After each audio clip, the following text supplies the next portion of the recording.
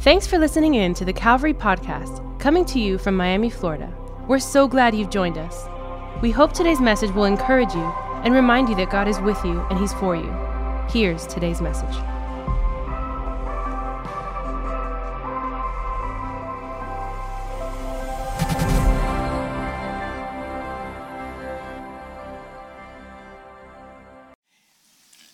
I want to teach this morning from Mark chapter 11. I'm not going to read the scripture, but it's up or will be up shortly on the screen. And I've asked the tech people to just keep the scripture moving through as I move through the passage. If you've got your Bible, please follow along with me. And this is a story. Here it begins in Mark chapter 11, verse 12, with Jesus being hungry. How many were hungry this morning when they got up? And he was looking for breakfast. We went to the restaurant in the hotel this morning, and they said, "Well, we don't serve breakfast this morning." So Jesus was in. I'm not saying he was in an ugly, but he was looking for breakfast. And on his way from Bethany to Jerusalem, he saw a fig tree in the distance, and he went to inspect it. The scripture says to see if he could find anything on it. But there was no fruit on it because, as the gospel tells us, it wasn't the season for figs. Now here, I got one revelation for you to take home. This is profound. Jesus was not stupid. He knew perfectly well that at that time of year, the time of Passover, March or April, that the fig tree would be full of leaves, but there wouldn't be any fruit on it. And it wouldn't be another couple months until the ripe figs were ready for eating. So what am I saying? Jesus did not go to the tree to get his breakfast. Jesus went to the tree to make a point. And that suggests to us that something more than fig trees are involved in this passage. Jesus did just what the prophets did. On many, many occasions, he used common situations and objects from everyday life to make a prophetic statement. So what was it? Well, I read through quickly several scriptures in the Old Testament prophets. The fig tree referred to Israel's position with God. Israel was frequently referred to as a fig tree that was supposed to bear fruit for God. And when the prophets spoke about it, it was usually in the context of judgment. The fig tree did not bear fruit and was coming out of the judgment of God. Jeremiah chapter 8, when I would gather them, declares the Lord, there are no figs on the fig tree. Even the leaves are withered. What I gave them has passed away from them. Judgment of God. Jeremiah 29, behold, I'm sending in them sword, famine, and pestilence. I will make them like vile figs that cannot be eaten. Hosea chapter 2 and 12, I will lay waste her vines and her fig trees. Hosea chapter 9, like the fruit on the fig in its first season, I saw your fathers, but they came to Baal and they became detestable to the thing they loved. Their root is dried up. They shall bear no fruit on their fig tree. Joel chapter 1, a nation has come against my land. It has splintered my fig tree. And finally, Micah chapter 7, woe to me, I've become as when the summer fruit has been gathered, as when the grapes have been gleaned. There is no cluster to eat. There is no first ripe fig that my soul desires, because the godly has perished from the earth. You get the picture. Right, do you get the picture? In all these verses, the fig tree is used to refer to Israel. It was supposed to bear fruit, but either it didn't bear fruit and withered, or the fruit was rotten. And when God judges Israel, the fig tree is cursed. That's the Old Testament background. And so it would be astonishing if Jesus could speak of fig trees, if Jesus could go up to a fig tree, say it's got no fruit, curse it, and later it's withered. If Jesus could do all of that just because he was mad that he was hungry, that's not why he did it. He made a prophetic statement. He's speaking about the imminent judgment of God on Israel. And that becomes even clearer when we look at the very next thing that Jesus did, because Jesus encounters the fig tree on the Mount of Olives on his way into Jerusalem. And as the passage continues, Jesus goes into Jerusalem, and what does he do? He takes his whip, he overturns the money changers' tables, he cleanses the temple, and he pronounces the judgment of God on the rotten religious system. And Matthew tells us in his account of the story that on that day that Jesus was in the temple cleansing it, the blind and lame came to him in the temple and he healed them. Do you know Old Testament law excluded the blind and the lame from the temple? What happened? Jesus shut the system down. In that moment, he shut the whole religious system down, and the blind and lame came flooding in. Because the prophet Isaiah says, on the day the Messiah comes, the eyes of the blind shall be opened, and the lame man shall leap like a deer. The Messiah is coming to his temple. He is wrecking. Jesus came to destroy the power of religion. And so then, after Jesus has cursed the fig tree and cleansed the temple, he returns to the fig tree, verses 20 and 21, and he finds it withered and his curse is fulfilled. The fig tree, right there on the Mount of Olives, it looked beautiful from a distance, like so many of the beautiful palm trees around here. But when you came closer, it was rotten. It is an exact picture of the temple. The temple, the second temple, the temple that Herod built, was one of the wonders of the world in the Roman Empire. It looked incredible, even more impressive than the Biltmore. It looked incredible. With all of its religious activities, it looked impressive from the outside, but when you got closer, it was full of corruption and barrenness. And the judgment that the prophets said would come is now beginning. Now, the next thing, verse 23, that Jesus said, sounds rather strange. We've got through the fig tree, and I hope you understand a little bit more about what that means than you did when you came into the building this morning. But the next thing is even stranger. He says, truly I say to you, whoever says to this mountain, be taken up and thrown into the sea, and does not doubt in his heart, but believes that what he says will come to pass, it will be done for him. Jesus, what the heck are you talking about? Well, see, here's the thing. You have to understand the New Testament in the context of the Old Testament. I've already proven that by all the passages about the fig tree, right? In the book of Revelation, and by the way, the exciting news of the day is that the big commentary that I co-authored on the book of Revelation has been translated into Spanish. Apocalipsis, un comentario más breve, a shorter commentary. That's true. It is not más breve because it's 600 pages. But in the book of Revelation, there are 404 verses. And in those 404 verses, there are over 500 allusions to the Old Testament. That's 1.25 approximately for those of you that pass math. 1.25 for every verse, allusions. And the problem that people make in reading Revelation is they interpret it by the latest news reports on Fox News coming out of the Middle East, instead of interpreting it by the 500 allusions to the Old Testament, which actually make it quite easy to understand. And so the same thing is happening right here. That just like with the fig tree, if you don't understand the Old Testament background, you won't get the meaning of what's happening here. But this is really important because Jesus is thinking of Zechariah. Do you ever wonder why Nicodemus, when, Jesus says if a man is not born again by water and the Spirit, he cannot enter the kingdom of God. And Nicodemus, who's a great teacher of the Jews, comes along and he says, what are you talking about? And Jesus said, you're a teacher of Israel and you won't understand what I'm talking about?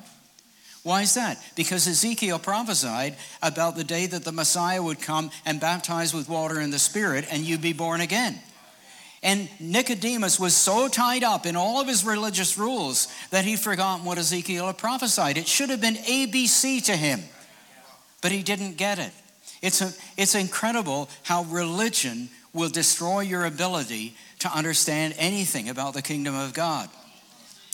Well, anyway, so Jesus here is thinking of Zechariah chapters 11, 12, 13, and 14, where he's talking about the end times. He's talking about God's judgment on Israel. He's talking about how when the Messiah comes, there'll be a restoration to God. And he finally goes on in chapter 14. This is Zechariah I'm talking about. And he talks about the ultimate establishment of the kingdom of God. And he says, I will gather the nations against Jerusalem to battle. The reference comes in 3 chapters, 16, 19, and 20 of the book of Revelation again. And so then God on that day will destroy his enemies. And this he's talking about the day of the Lord's return. And when the Lord comes, something remarkable is going to happen, Zechariah tells us in chapter 14. He says, his feet will stand on the Mount of Olives, the feet of the Messiah, and the Mount of Olives shall be split in two from east to west by a very wide valley, so that, now listen to this, one half of the mountain will move. One half of the mountain will move to the north, the other to the south. Then the Lord my God will come, and the Lord will be king over all the earth. So at the heart of this vision is a picture of God's messenger standing on the Mount of Olives, which is going to be split in two all the way from the Mediterranean. If you've been to Israel, we went there in our honeymoon, to the Dead Sea. Its remnants will be thrown into either one sea or the other, and living water will flow over the land. Now, what we learn from reading Mark chapter 11 and going right back to the very beginning, that everything in this story, except for Jesus in the temple, is happening where? On the Mount of Olives. That's where the fig tree was. That's where Jesus says this mountain will move. He knows that's what Zechariah has said. When the Messiah comes, the mountain will move. Jesus is prophesying it's beginning to be fulfilled this day. And all biblical prophecy is fulfilled in Jesus Christ, but it's fulfilled in two phases. The first is the entrance of the kingdom of heaven into this earth, and the second is the fulfillment of the kingdom of heaven when the Lord returns. And we live in the in-between of the first coming and the second coming of the Messiah. That's why the kingdom of God comes with power, and we see signs and wonders and miracles and God doing all sorts of wonderful things. But we also still live in the middle of a fallen world where sometimes our prayers aren't answered, and we go through difficulty and tough times and opposition, and people are martyred, and more people are being martyred for the gospel today than have ever been martyred in all the history of the church from zero to now. So we're living in this in-between.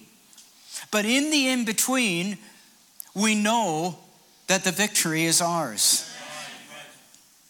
And so here it is, that be taken up and thrown into the sea. That's what Jesus is saying. Now it's obvious, I hope to you, or it's becoming obvious. You can go back and listen to this again if you want to, or read the scripture over. Pastor has my notes. I'm happy for them to be distributed if it's a help to you. Jesus is not suggesting that we should all go out and find the nearest hill. You'd have to go wild in Miami. I've noticed there's not too many mountains around here. But he's not saying go out and find the nearest hill and try to get it to move an inch. That's not what he's talking about. He's talking about the fulfillment of biblical prophecy. Now, in the Old Testament, mountains are often identified with pagan nations, which are obstacles to the purposes of God. And so in Zechariah's prophecy, the Mount of Olives represents something standing against the purposes of God, and the destruction of the mountain in the last days will usher in the return of the Lord and the victory of his people. Now, why am I saying all this? Well, these verses have been badly misinterpreted, particularly in what we call the faith and prosperity movement. To the extent, and even a lot of people that have never necessarily encountered that have also misinterpreted this. They think the Bible teaches that if we only exercise enough faith, if we only get convinced in our mind that something is going to happen, that we can make it happen, that we can obligate God to be our servant and make what we want to happen, happen. In other words, I can move any mountain I want. But that's not what Jesus is teaching. We believe that any obstacle to our happiness, our financial blessing, let me tell you something. God's not committed to your happiness. Hello, somebody. He's committed to your salvation, but not to your happiness. We saw people in town last night trying to be happy. I don't think it was working that well for them. God's not committed to that. Do you really want a life of surface image? Do you? Oh, gee. Okay, I got to stop because even though Pastor gave me 5 more minutes, he's so gracious. We think that we misinterpret it that way. A lady, as recently as last Sunday in the church I was preaching, and came up to me at the end of the service and said, if only I pray and fast hard enough, then will God give me what I want? And I said, no. I said, you pray and fast so that God can change your heart and get what He wants.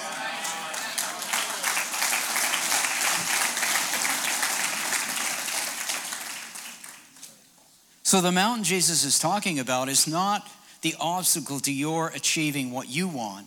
The mountain is what's standing in the way of the establishment of the kingdom of God in your life. That's different. Jesus is not teaching about believers exercising faith to get what they want. Jesus is teaching about believers submitting to the kingdom purposes of God and allowing God to use them as instruments for the establishment of His purposes, not mine.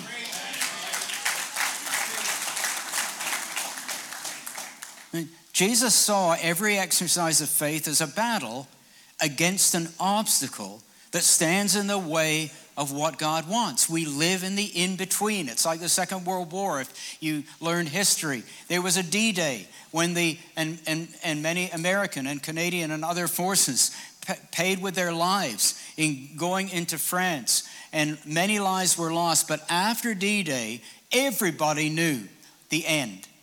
Everybody knew, and yet it was many more months and many more lives lost before they arrived at V-Day, Victory Day, right? So we live, D-Day's already happened. It's called Calvary.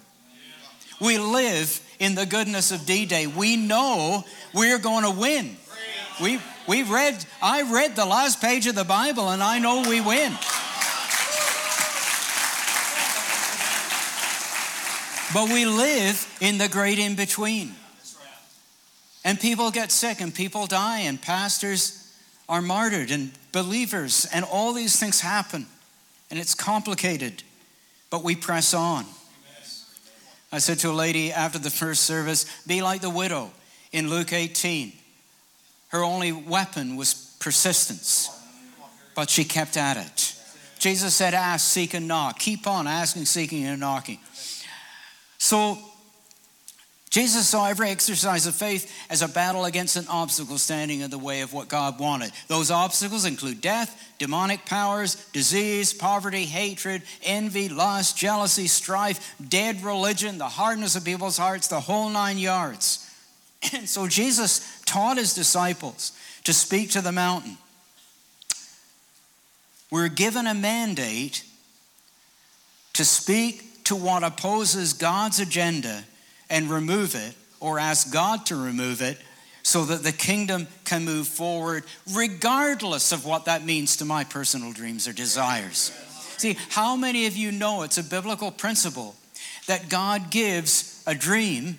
I think of Abraham, think of David, think of Jacob, think of Joseph, think of even the Apostle Paul, of Elijah. God gives a dream, then He destroys the dream in order to resurrect it after He's dealt with something in the man's life, and it comes to the glory of God.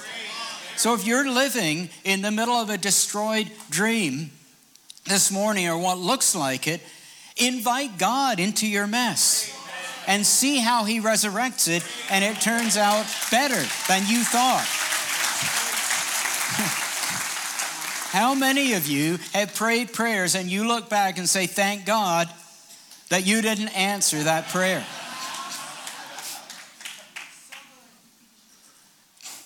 So, what is the goal of faith? Well, Jesus says the goal of faith is the establishment of the kingdom. And he gives us authority in prayer to move the mountains that stand in the way of the kingdom. We can ask God to remove obstacles which block the achievement of his goals, but what we can't do is expect God to fulfill goals that we have set in independence of his call in our lives.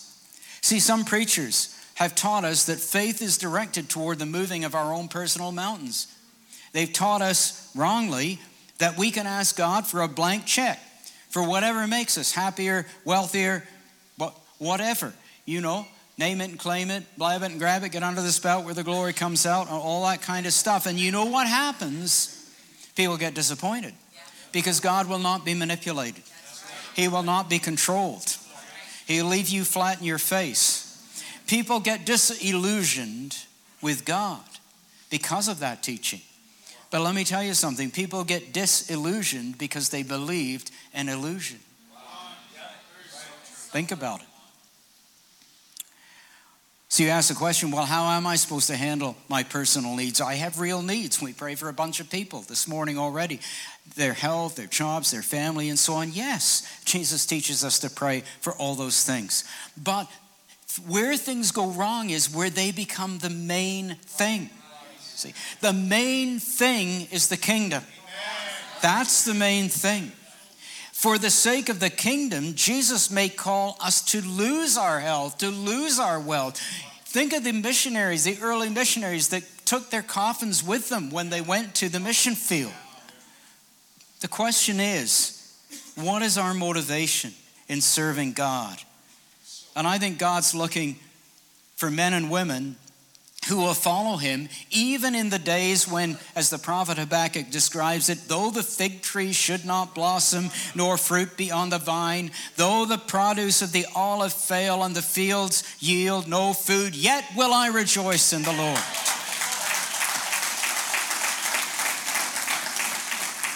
When the kingdom begins to break through, it always comes at a cost. The cost may be seeing God move through you, even when some of your own needs. We had friends, his wife has been with multiple sclerosis for over 40 years. They've seen miracles, including other people healed from multiple sclerosis. And she's never been healed. How does that work? We live in the great in-between. But they keep on serving. We need to be a people who see into the greater rewards of eternity and are willing to pay the price on earth. But folks, make no mistake, God will not fail those whose hearts are committed to his kingdom. He won't. The reward is always greater, even if it isn't what you started out looking for.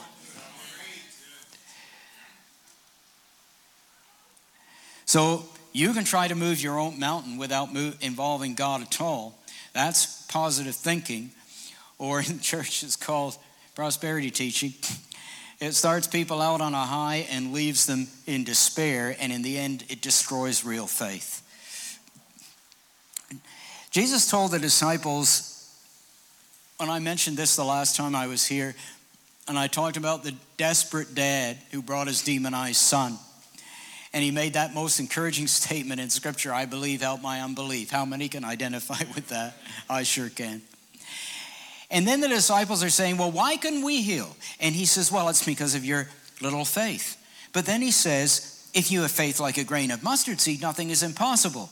Well, the mustard seed was the smallest seed. First he says your problem is their little faith. Then he says you only need little faith. But you see, when you really understand what it says in Greek, the word is oligopistein, and it means small. It doesn't mean, the first phrase is not your little faith, and that's why you failed. It's faith of poor quality.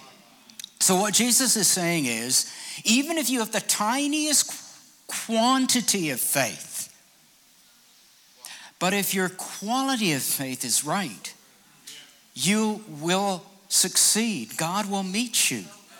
What is a right quality of faith? It's a faith that trusts in him, it's not faith in my faith, it's faith in my Savior. See?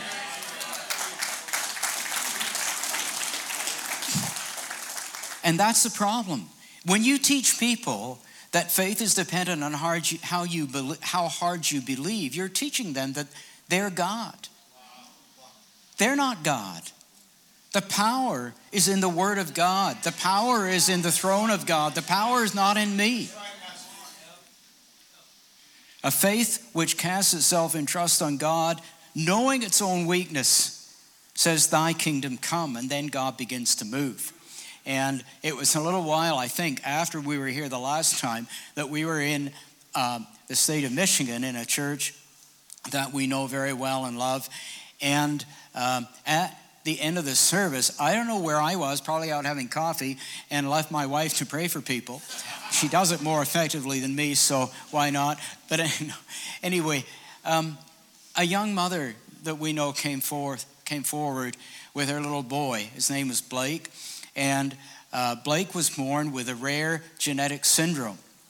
And he had been taken to the DeVos Children's Hospital in Grand Rapids, one of the top children's hospitals in the Midwest. And the consultants there, the specialists, pediatric specialists, had said, we're sorry to the mom and dad, we're sorry, but your son will never walk. And so she brought him forward and asked Elaine to pray. And in that moment, Elaine had a small, very small quantity of faith. In her mind, she didn't think anything was going to happen. But she had a quality of faith. That comes from when she's up most mornings at 6 o'clock praying for an hour or two. That's the quality of faith that learns to cast itself on God. And so she prayed out of compassion without any expectation in her mind that anything would happen. Well, we got in a plane and flew somewhere, and she opened up her computer, her phone, and a couple days later there's a video. And little Blake, and what she didn't know, which would have made it even worse, is that the mom had received a promise from God, which other people knew about, but she didn't tell Elaine, that Blake would walk by his 5th birthday. And his 5th birthday was only 2 days away. It's just, well, she didn't say that. And we saw this video at his 5th birthday party at his grandparents. Their names Merle and Norma, they're friends of ours. At their home, we saw it. Little Blake, while they were videotaping the birthday party, he got up and he walked.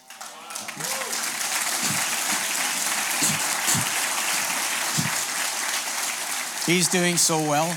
She put something on Facebook a few weeks ago. He walked all the way from one end of the supermarket parking lot to the other, got himself covered in mud, and she was the happiest mom on earth, because God can do anything. And it doesn't depend on how hard I believe. It depends on how much I cast myself on God. Now, we can understand why Jesus chose to wait until after he taught about the mountain and all that I've unfolded to you.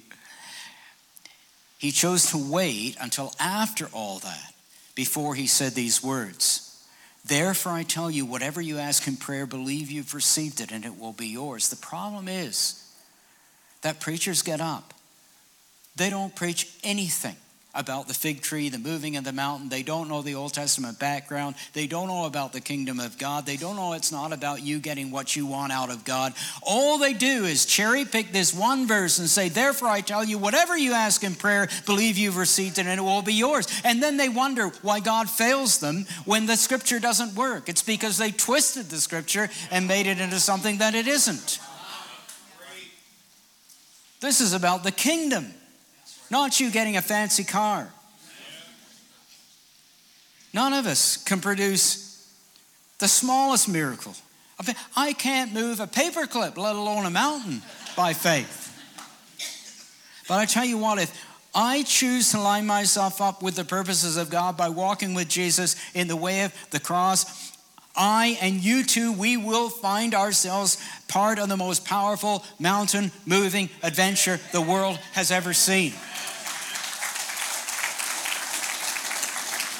And here's a neat fact. I can give it because I got 8 minutes and 29 seconds left.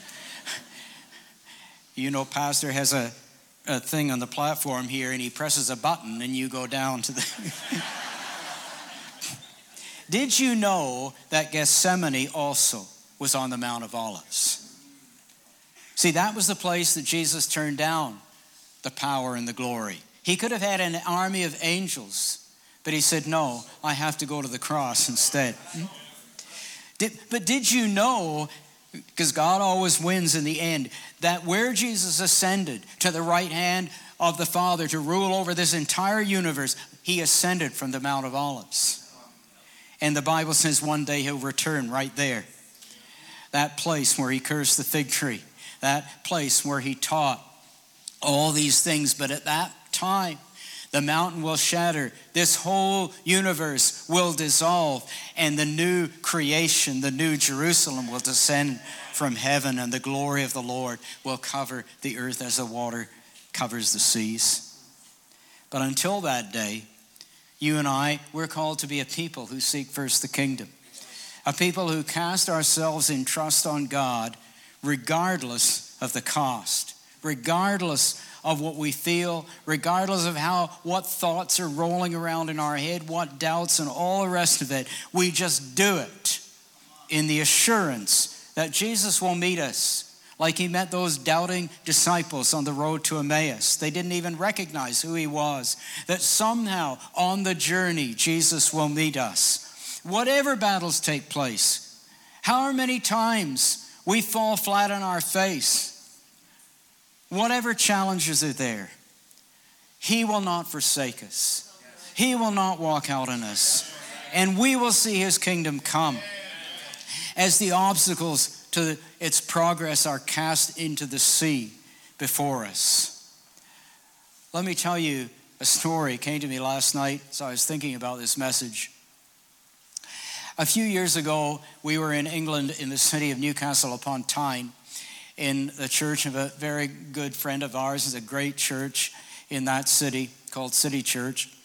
And the pastors had asked if we would be willing to spend a day just counseling people, giving them ministry, praying for them, whatever the need may be. So we sat in a little room all day. I remember just in between appointments, we turned the light off, fell asleep on the couch, got up again. And anyway, so we were going down the list of all the people that were coming.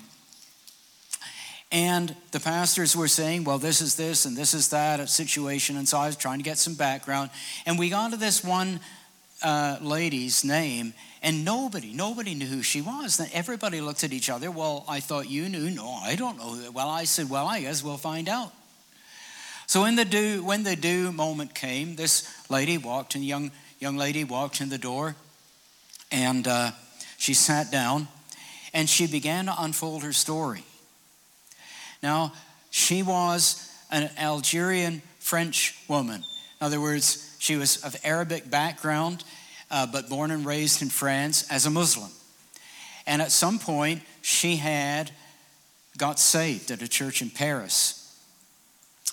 She was, and then at first it was okay, but she fell into the grasp of an unscrupulous preacher who told her that the more that she gave, the more she would be blessed. And if she ever stopped giving, she'd be cursed. And even though she was a senior executive with a multinational corporation that every single person in this room would know of, I said what it was. She had a very high salary. She was living in utter poverty because the preacher had taken all of her money. And so we explained some of the same principles I've just explained to you today. We prayed for her, and Jesus set her free. It was amazing. Matter of fact, she became a member of that church. She never went back. And I I remember at the very end of the interview, after we prayed for her, she took her purse and she pulled her checkbook out of it. And I remember speaking to her in French and saying, I don't want your money. We have come to give to you, not you to us. She burst into tears, never experienced that.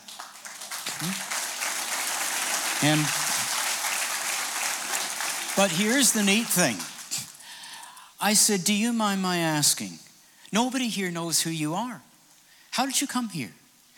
And she said, about 2 weeks ago, I was in a state of complete despair. I was having suicidal thoughts. There was no way out. I didn't know what to do. And I cried out to God. And she said, I had a vision. And in the vision, God spoke to me and said, I'm sending you 2 prophets from Canada. And they will tell you what to do. And so the next Sunday, she's wandering around the city and somehow walks in the door of this church. She's never been in it in her life. Sits down, and just at that moment, the pastor is up at the front with a great big screen light behind me, and he puts a picture of Elaine and I up on the screen, and he says, next Sunday, David and Elaine are coming from Canada, and if you would like to talk to them, you just put your name on the list at the back. And so she did. That's how we met her. Jesus is amazing. He's amazing. He is amazing. And so I have 1 minute and 54 seconds to tell you something that is already obvious to you. That I don't have power because I've healed someone or knocked 100 people down in a prayer line. I have power because I know I'm nothing and He's everything.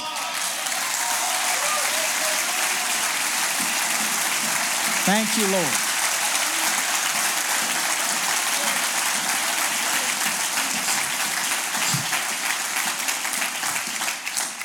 Amamos esta iglesia. So, wherever you're at in your journey of faith this morning, I hope that what I brought is an encouragement to you. Would you just stand with me now? God, perhaps you're here, maybe you're watching online, maybe an additional seating, and you find yourself very far from God. And you know there's things in your life that are not right, and you're saying, this is cool, but I feel guilt, I feel shame. I know I've done some wrong. I got sin in my life. The Bible says that all of us are sinners. I'm a sinner, you're a sinner. And our sin separates us from God. And so yes, sin has a heavy price. It's called death.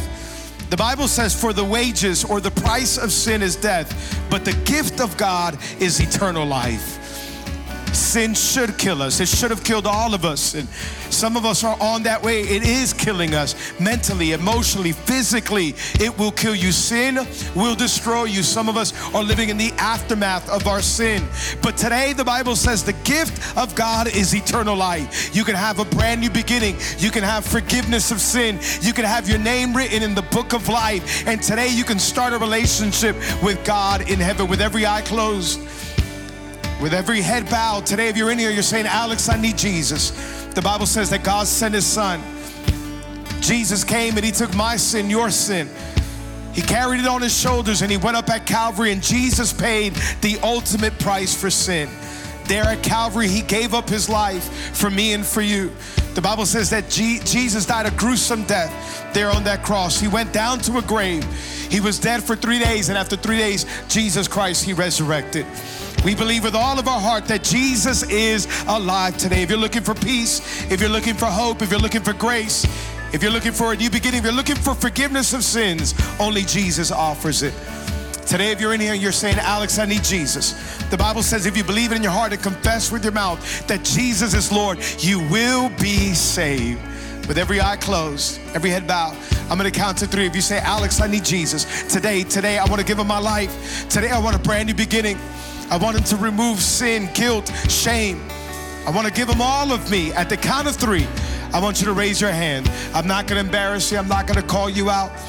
would you just raise your hand high enough, long enough for me to see you? I want to know who I'm praying for, and then you can put it right back down. 1, 2, 3. If that's you, you're saying, Alex, I need Jesus. Raise your hand as high as you can. God bless you. God bless you. God bless you. God bless you. God bless you. God bless you. I see you. I see you. God bless you. God bless you. God bless you. Amazing, amazing, amazing. God bless you. God bless you. God bless you. God bless you. Amazing, amazing, amazing. Awesome. And additional seating. You raise your hands as well. Hands all over the place. You can put them back down. I want you to repeat this prayer with me from the bottom of your heart. I'm making this first prayer easy, but you can talk to God any place, anywhere. He wants to hear from you. In fact, the whole church, why don't you repeat with me out loud? Say, Father, thank you for today. Thank you for this opportunity. Today I admit that I'm a sinner and that my sin separates me from you. Jesus, I believe you're the Son of God, that you died for my sins, and on the third day, you resurrected. Jesus, come into my life, be my Lord, and be my Savior. From today on, I'm forgiven, I'm saved, and I'm healed. In Jesus' name, amen, amen, and amen. Come on, can we celebrate every life today making that decision? Come on, there's a party going on in heaven right now. Hands went up all over this place. We want to congratulate you on the best decision of your life. We got a gift for you outside. There's a Connect tent. You're going to see part of our Connect team all around the front patio. They're waving this gift. If you said this prayer today, go up to them and say, hey, I did that prayer with Pastor Alex. They're going to give you this free bag. There's a bunch of gifts in there, but the most important gift, there's a free Bible in there. And we want to make it available to you absolutely free. So make sure you pick it up. And then we also have a coffee cup and some other stuff. A letter from me and Diana to help you with next steps on what to do. We love you. We're here for you. Anybody glad you came to church today? Come on. He's a good God. Hey, don't forget, this Wednesday night is men's night. Next week, we continue with James. Why don't we lift up our hands? We're going to leave out of here singing praise one more time as we give him all the praise and all the glory. Father, we thank you. We love you. Thank you for all that you've done, all that you're doing, all that you will do. We give you all the praise and all the glory. We pray that you go before us this week. In Jesus' name, amen and amen.